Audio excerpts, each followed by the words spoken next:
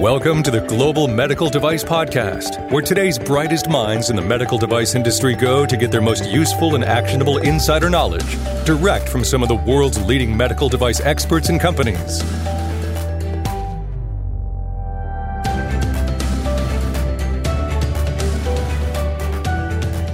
So we are getting into the tail end of 2019.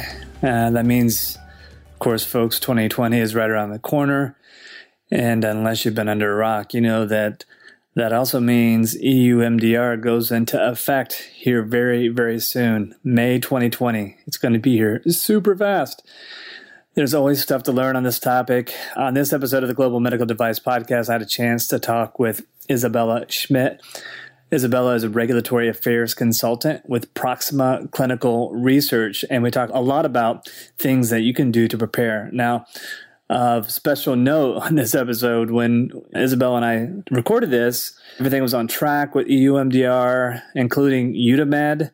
But since there's been an announcement that EUDAMED's been delayed by 2 years, and we'll include a link to that for you to check that out too. But nonetheless, there's still a lot of work that needs to be done, chances are, for you and your companies on EU MDR, even with EUDAMED being delayed. So enjoy this episode of the Global Medical Device Podcast.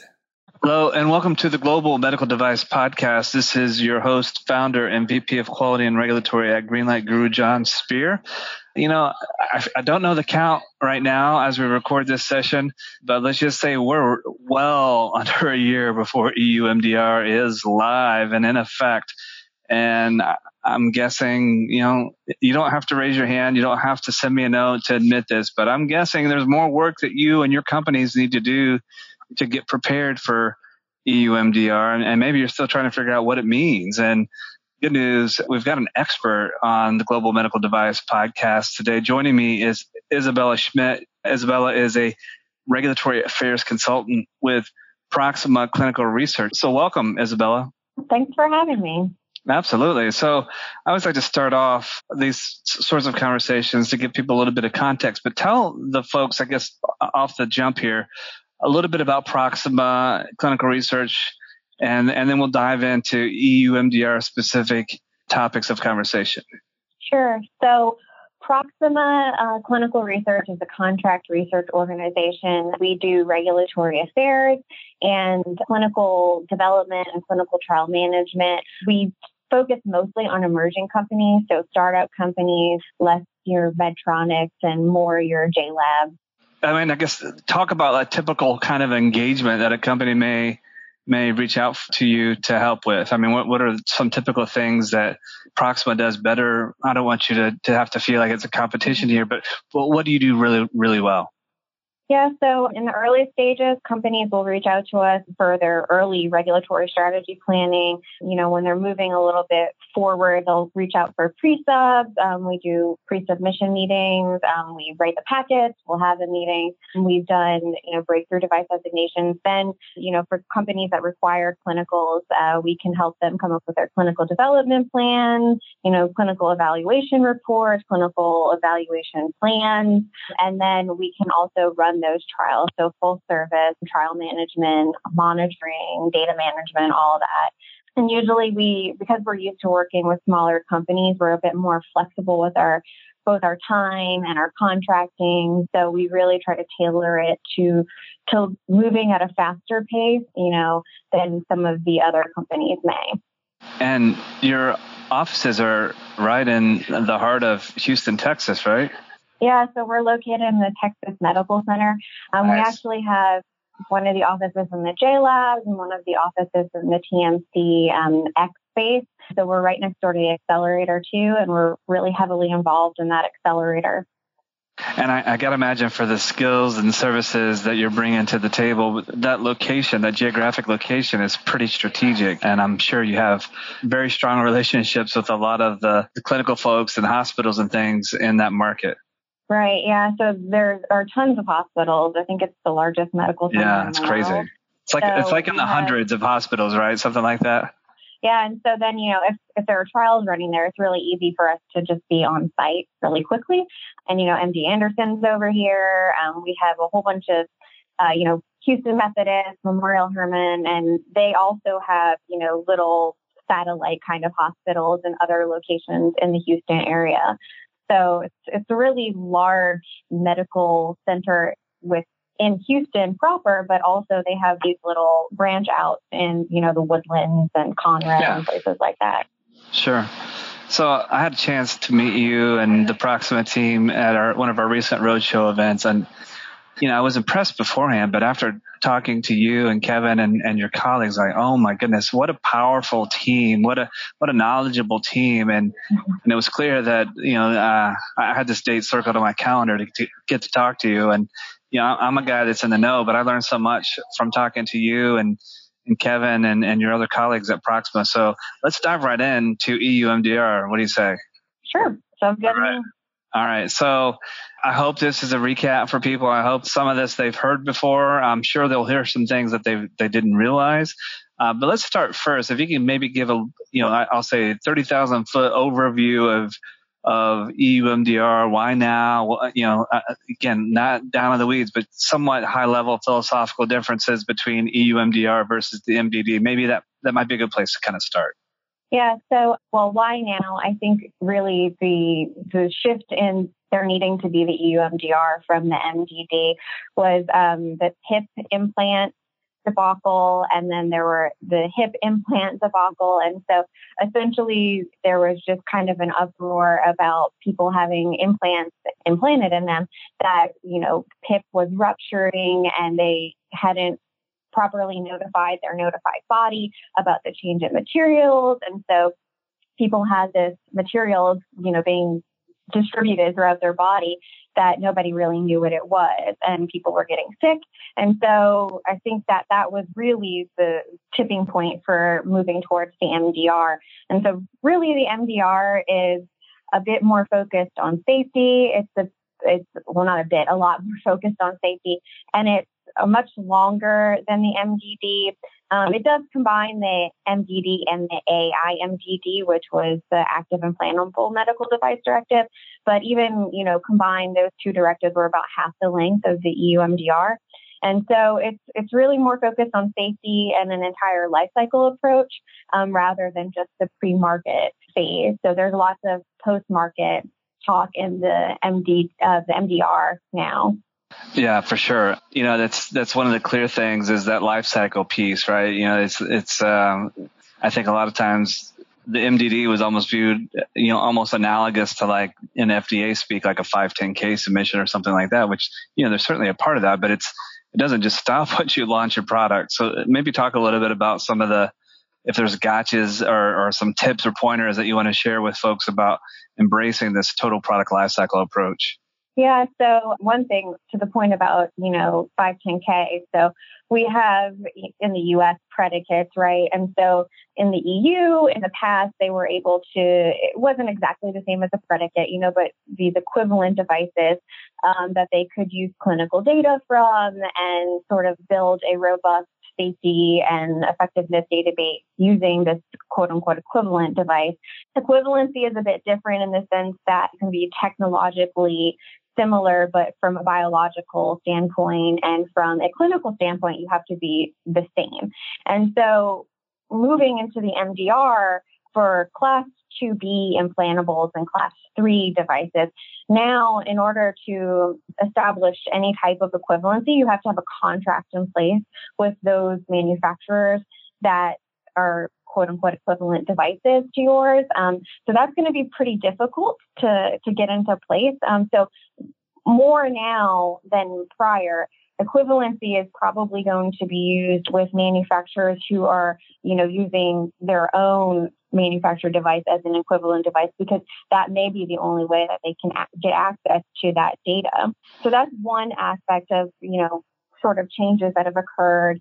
The other thing is, just in general, the clinical data burden is going to be much higher with EU MDR, from a pre-market standpoint and from a post-market standpoint. The hope, even with the MDD, was that you would do, post-market surveillance and you'd have, robust monitoring, but we've seen that hasn't happened in a lot of the cases. And so currently companies who maybe didn't go the lengths that they should have gone with that post-market surveillance, their CAPAs and things like that, are kind of scrambling to figure out, are they compliant with the MDR? Is the clinical data that they have compliant, or do they have to go run these, massive trials to then, be recertified under EU MDR at the EU? And I've heard a lot of companies they're really, really concerned about that, because in some cases they've had, products on the market in the EU for, in some cases, decades, and they don't always have strong data to corroborate clinical use per se, or clinical support. So that seems to be kind of a really big challenge, especially if you already have a product that's been on the market for some time. So do you have any tips or pointers for folks that might be in that situation, or some advice, or maybe any case studies or anecdotes that you might be able to share on how to handle that situation? Yeah. So, I think it's not all doom for folks in that situation. The medical device directives, they're not totally shifting from the medical device directives and ISO 14155. So a lot of aspects of those two guidances / standards are still applicable under the MDR. So, the first thing that I would suggest one do is do a gap analysis of, the data that you need to be compliant with the GSPRs and what you currently have, and also what's publicly available, because you can use, vigilance reporting and studies that were investigator sponsored, things that were typically gathered during a post-market sprint, even if they weren't gathered by you, maybe because you haven't been as active as you should have been, you can do a literature search to try to kind of go through some of the similar measures to what you do when you're getting all the documentation together for your clinical evaluation report, to get, an understanding of where you're at and where your gaps are. And then you can start figuring out how you need to address those. And this is your superpower, right? This is what Proxima Clinical Research, this is one of those things that you do really, really well, is help companies manage this piece. Right. Yeah. Because coming from a company that has both regulatory and clinical expertise, both in management and clinical trial development, we have an understanding of the regulatory needs, from EU, FDA, whatever, but also sort of the clinical needs from a medical perspective, but also from, vigilance and all of that kind of perspective, the types of testing that were required, in the past, and doing an analysis of the data that's out there to really find those flags and what maybe, important endpoints would be, and how you're addressing those. There's a couple of other things, twist, if you will, that I want to explore with you on the topic of clinical evaluation. The scenario we just talked about is a little bit more focused on a company that may already have a product that's been in the market. How is the process different or the same for a startup that's trying to bring their very first product to market? Yeah, so, I guess they won't have that, vigilance data. They won't have that post-marketing data to kind of lean on. But you would start off typically, with a literature search.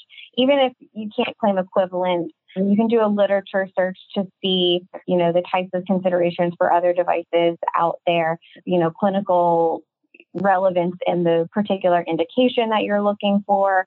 You want to get an understanding of, you really want to do, again, those GSPRs, and what of those GSPRs do you need clinical evidence to show compliance? Same thing that you would do in the US too. You want to have an understanding of your intended use, your indications, your risk analysis, the general description of your device. And like I said, if you're going to do some kind of literature search, you want to understand similar devices that are out there. You want to understand what the standard of care is. What are some alternative options?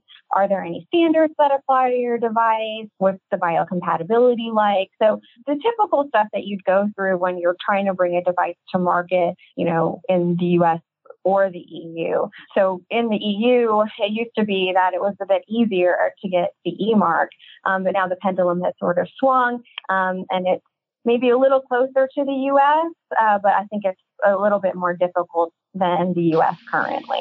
A lot of companies that I have talked to also, and understanding, companies who aren't already on the market, and understanding what may be required, they're actually coming to the U.S. and doing pre-submission meetings with the FDA to get an understanding of what might be required for their devices in the EU. So that's a strategy that a lot of companies are employing to really get an understanding of, the type of both preclinical and clinical evidence that they're going to need to, get a certificate. Okay, I want to come back to that here in a moment. Let me just take a brief pause. First, I want to remind folks I'm talking with Isabella Schmidt. Isabella is a regulatory affairs consultant with Proxima Clinical Research. You can learn a whole bunch more about Proxima team and their services and how they can help you, regardless of shape and size of company. Just go to proximacro.com, proximacro.com, and you can learn a whole bunch more about Proxima and how they can help you. I also want to remind folks that, of course, you're listening to the Global Medical Device Podcast. Did you know that Greenlight Guru, we also have a second podcast that we launched earlier this year? It's called MedTech True Quality Stories. A really awesome opportunity for me. I get to talk to MedTech executives, founders, CEOs, entrepreneurs, inventors, people that are out there with a passion to improve the quality of life, and they're sharing their stories, the things that went well, the things that maybe didn't go so well, and they're providing some tips and pointers for those of you who might be on similar types of journeys. So wherever you're listening to the Global Medical Device Podcast, you'll be able to find MedTech True Quality Stories podcast as well. Just search for it, and if you can't find it, at the very least, you can come to the Greenlight Guru website, www.greenlight.guru. And we certainly have every single episode of the Global Medical Device Podcast, which is like 120 now or something crazy like that, as well as all the episodes of MedTech True Quality Stories. So be sure to check that out. All right. So Isabella, you just mentioned something that I think is interesting and make sure I heard you correctly, that because of, the pendulum swinging today as you and I are speaking, that getting a product through the regulatory, I'll use the word hurdles, but, regulatory path to market is a little bit maybe simpler in the U.S., and that a lot of even EU companies are coming to U.S. first, get the clearance so they can start building their body of knowledge, especially on things like clinical evaluation, to be able to support an eventual CE mark application. Am I understanding that correctly? Yeah. But even further than that, even if they're going for CE mark first, they're coming to the U.S. to get feedback from the agency that they then would apply to their overall development. So they're using those pre-submission meetings in the U.S. to get some understanding of what an agency might require, because they don't really have that support in the EU right now. And the way it's going to play out is so up in the air at the moment that there really is no past precedent for them to go look at currently. So they're trying to get an understanding of what they need to do, not only for the U.S., but they're applying that also to the EU. I see. And are you finding that companies that are taking that sort of angle, the feedback that they're and the input that they're getting from FDA, that's being accepted outside the U.S.? I don't know the answer to that right now. It's too soon. It's a little bit too soon, right? I mean, I think I read the other day there's only the first company to go through EU MDR just happened like a week or two ago. So I think there's only not a lot of data points. Yeah. Yeah. So I think that, the hope is that it would, similar to the hope is that, in a lot of cases that the harmonized standards of yesteryear of the MDD will still, to a degree apply under the MDR. So I think it's the hope that things aren't so drastically changed they are drastically changed, but they aren't so drastically changed from a product development standpoint that they can use this input from the FDA, and they can still sort of lean on standards and things to understand the types of testing that they need to do. Okay, that makes sense. So I guess, and I'm sure we'll talk a little bit more here in the next few minutes about other aspects of the clinical side of things, but to kind of summarize it for folks listening, what are the top 2 or 3 points or tips that companies should be doing right now? So I definitely would start off with that gap analysis. That is the first step I would take to moving forward, trying to move into the EU under the MDR. And so that's the gap analysis from the MDD requirements to the MDR requirements. If you're starting off new, you're not a product that's already on the market. I think it may be a little bit easier because you don't have, years of data and conformity assessment that was based on different standards to move forward because you're kind of, starting from square one. And I would plan to do MDR. I wouldn't focus using MDD because there will be too much of a gap there. So some companies have come to me and asked, should we try to do MDD first and, spend the, next 4 years or whatever under MDD and then move to MDR? And my advice would be no, because you're going to try to meet the MDD requirements and then you're going to have to go back and fill a whole bunch of gaps with MDR. So just do MDR first so that you don't have to do that, gap analysis, quote unquote, again later and have to get recertified. And on top of that, a lot of the notified bodies, they're not even taking MDD anymore because, especially the ones who are doing MDR, they have to do so many recertification applications and new, conformity assessments that they're kind of swamped. There's only 4 of them currently. And then the ones who are, not designated yet, they're either bowing out or they're getting ready to be designated. And so they're filling, the notified bodies are having to fill in gaps between MDR and MDD and their requirements too. Yeah. I mean, and I've even heard of the 4 that at least a couple of those are not even accepting new clients right now, which makes it even more complicated. So it is, as I say, it is the definition of a hot mess right now. So hopefully we get some clarity. Yeah, and I know that the U.S. a few months ago had sent a letter to the EU asking them to delay the implementation because they felt that they were so far behind. It's only 4 notified bodies.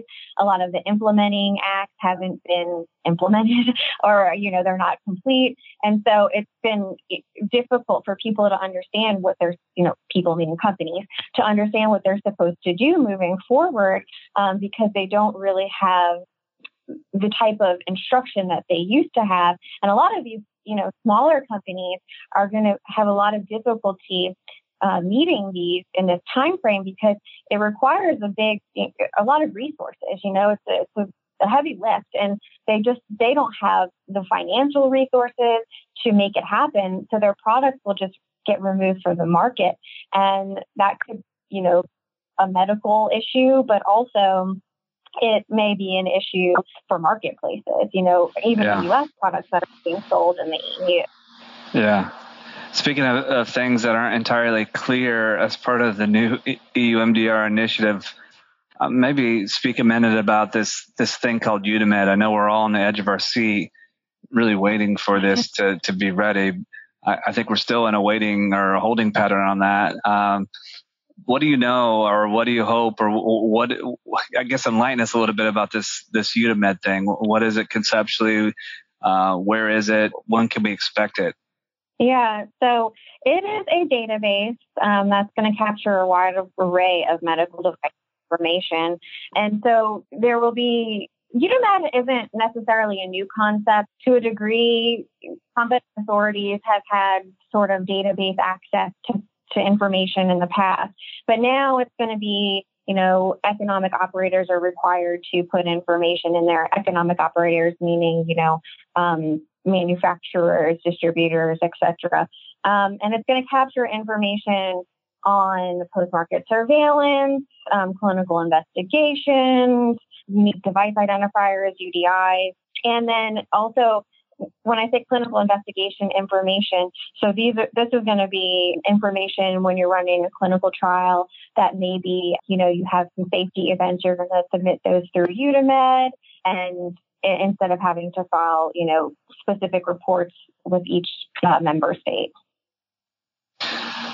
It's just such a lot to take on. I mean, I do see a lot of positives from this, because it does seem like this is, once it's in place, the EU MDR, UTAMED, the clinical evaluation pieces are fully active and in place, and there are resources and so on and so forth. This seems to be a huge step towards global harmonization. Now, I know there's a little pain and suffering that we're all going to have to go through to get there, but what do you think about this? I mean, are we moving towards a step closer to global harmonization, or did the pendulum swing so far the other way in the EU that that's too soon to say that?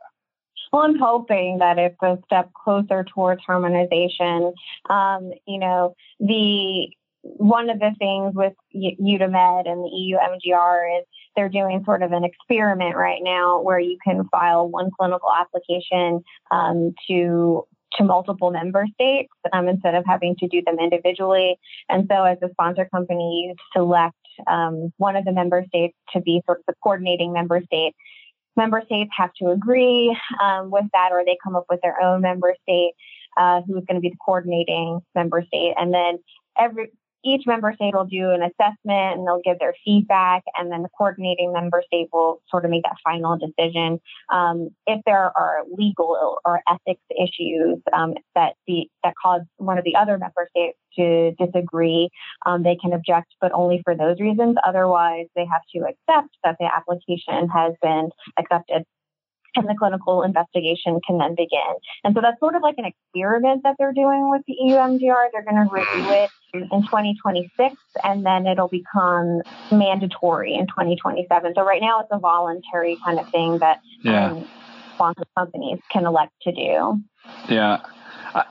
Isabella, I know we could probably talk for 3 more days on this global topic, or this broad topic of EU MDR, and perhaps let's leave it at this for today.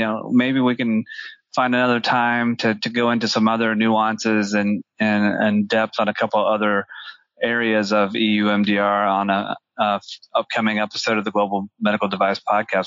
Why don't we just plan to do that? Let's do another session here soon, okay? Sure, sounds good. All right. So before we wrap things up, any last little tidbits or advice that you think is important to leave the audience with on this particular episode of the Global Medical Device Podcast? Yeah. So with regards to the EU MDR, if you are planning on going to the EU, I would start assessing your GSPRs, doing a gap analysis, whether it's between what the FDA requires and what it seems like the EU is going to require, or whether you're already on the market in the EU, a gap analysis between the MDD and the MDR. Really start getting that underway. If you're still in the early stages and you want to do, US and the EU, I would do a strategy for both and do that gap analysis early. All right. Awesome. Thank you so much for taking time to chat with me about EU MDR and to explain some of the things that are important and tips that people should be focused on right now. So thank you so much. I totally appreciate you taking time. I know you're busy working with all kinds of companies, but it's clear that you know your stuff. And folks, again, I would encourage you to reach out to Isabella and the team at Proxima Clinical Research. Again, it's proximacro.com. Contact them if you have additional questions or comments. They're there to help. This is what they do for a living, and they're experts. So, and they're not just experts in the EU; they're global regulatory experts as well. So, they're really good folks to have in your corner as you start to bring new products to market. So, definitely check them out. As always, anything else? Sorry, I was gonna say it was nice talking to you, and thanks for having me on the show. You got it. My pleasure. And folks, Greenlight Guru, we're here to help you too. We have an EQMS software platform. It's designed specifically for the medical device industry by actual medical device professionals. The framework of EU MDR, of 1345, of FDA 820, 14971, Part 11, all those regulatory requirements that we have to deal with on a daily basis in the design, development, manufacturing, and sale of medical devices. We've got you covered. We've built a framework that makes this pretty simple and straightforward and gives you the guardrails that you need to focus on true quality. So if your quality system, maybe you're not getting the throughput or the efficiency, or maybe you feel like it's a little bit bloated and overly burdensome, it's worth reaching out to us. Simply go to www.greenlight.guru. You can learn a lot of information on our website about our award-winning software platform. And if you want to reach out and have a conversation with somebody on our team, just say the word and we'd be happy to do so. So check that out. As always, thank you for being a listener of the Global Medical Device Podcast. Definitely appreciate that. Share that with your friends, get other people listening as well. And we're going to keep bringing you some fresh, relevant topics that are impacting medical device professionals all over the globe. So as always, you've been listening to the Global Medical Device Podcast, and this is your host, founder, and VP of Quality and Regulatory at Greenlight, Guru John Spear. Thank you.